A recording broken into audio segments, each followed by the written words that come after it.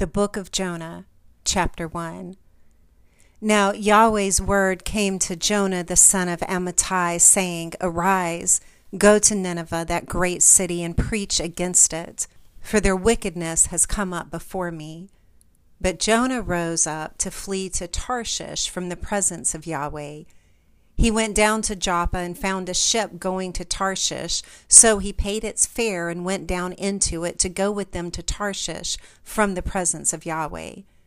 But Yahweh sent out a great wind on the sea, and there was a mighty storm on the sea, so that the ship was likely to break up.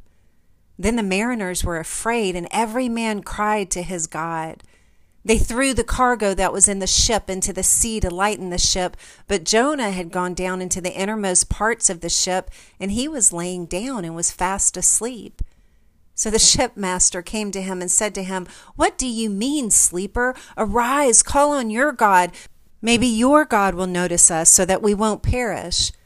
They all said to each other, Come, let's cast lots, that we may know who is responsible for this evil that is on us. So they cast lots, and the lot fell on Jonah. Then they asked him, Tell us, please, for whose cause this evil is on us. What is your occupation? Where do you come from? What is your country? Of what people are you? He said to them, I am a Hebrew, and I fear Yahweh, the Elohim of heaven, who has made the sea and the dry land. Then the men were exceedingly afraid and said to him, What have you done? For the men knew that he was fleeing from the presence of Yahweh, because he had told them.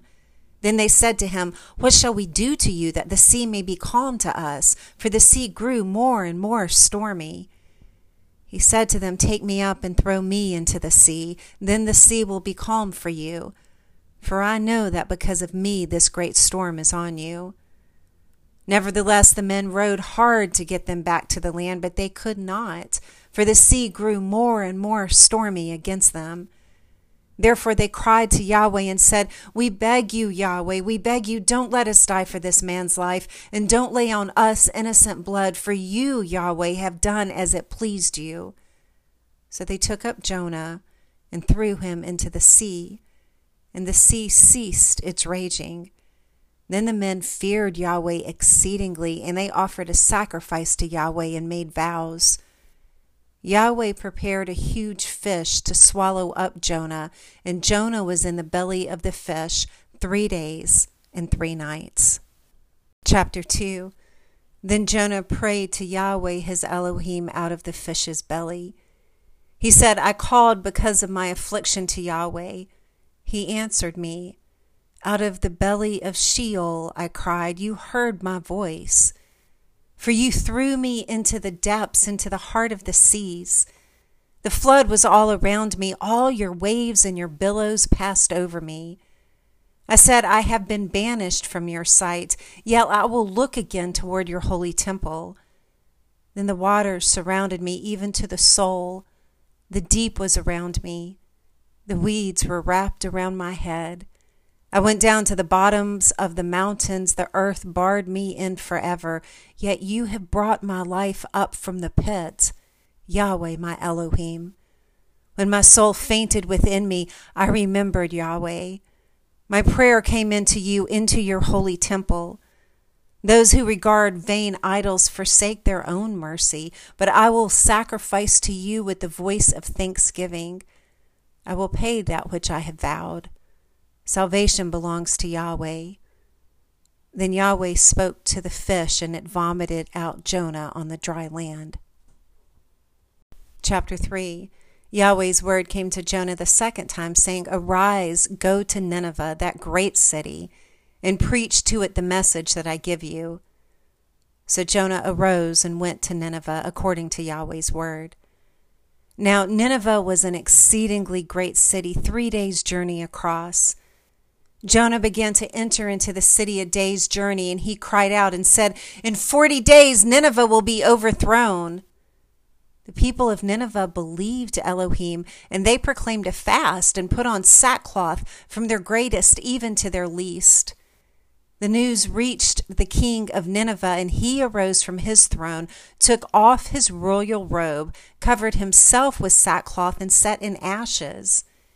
He made a proclamation and published throughout Nineveh by the decree of the king and his nobles, saying, "Let neither man nor animal, herd nor flock taste anything. Let them not feed nor drink water, but let them be covered with sackcloth, both man and animal, and let them cry mightily to Elohim. Yes, let them turn every one from their evil way and from the violence that is in their hands. Who knows whether Elohim will not turn and relent, and turn away from his fierce anger so that we might not perish?" Elohim saw their works, that they turned from their evil way. Elohim relented of the disaster which he said he would do to them, and he did not do it. Chapter 4. But it displeased Jonah exceedingly, and he was angry. He prayed to Yahweh and said, "Please, Yahweh, wasn't this what I said when I was still in my own country? Therefore I hurried to flee to Tarshish, for I knew that you are a gracious Elohim and merciful, slow to anger and abundant in loving kindness, and you relent of doing harm. Therefore now, Yahweh, take, I beg you, my life from me, for it is better for me to die than to live." Yahweh said, "Is it right for you to be angry?" Then Jonah went out of the city and sat on the east side of the city, and there made himself a booth, and sat under it in the shade, until he might see what would become of the city. Yahweh Elohim prepared a vine and made it to come up over Jonah, that it might be a shade over his head to deliver him from his discomfort. So Jonah was exceedingly glad because of the vine. But Elohim prepared a worm at dawn the next day, and it chewed on the vine so that it withered. When the sun arose, Elohim prepared a sultry east wind, and the sun beat on Jonah's head so that he was faint and requested for himself that he might die. He said, "It is better for me to die than to live." Elohim said to Jonah, "Is it right for you to be angry about the vine?" He said, "I am right to be angry, even to death." Yahweh said, "You have been concerned for the vine for which you have not labored, neither made it grow, which came up in a night and perished in a night.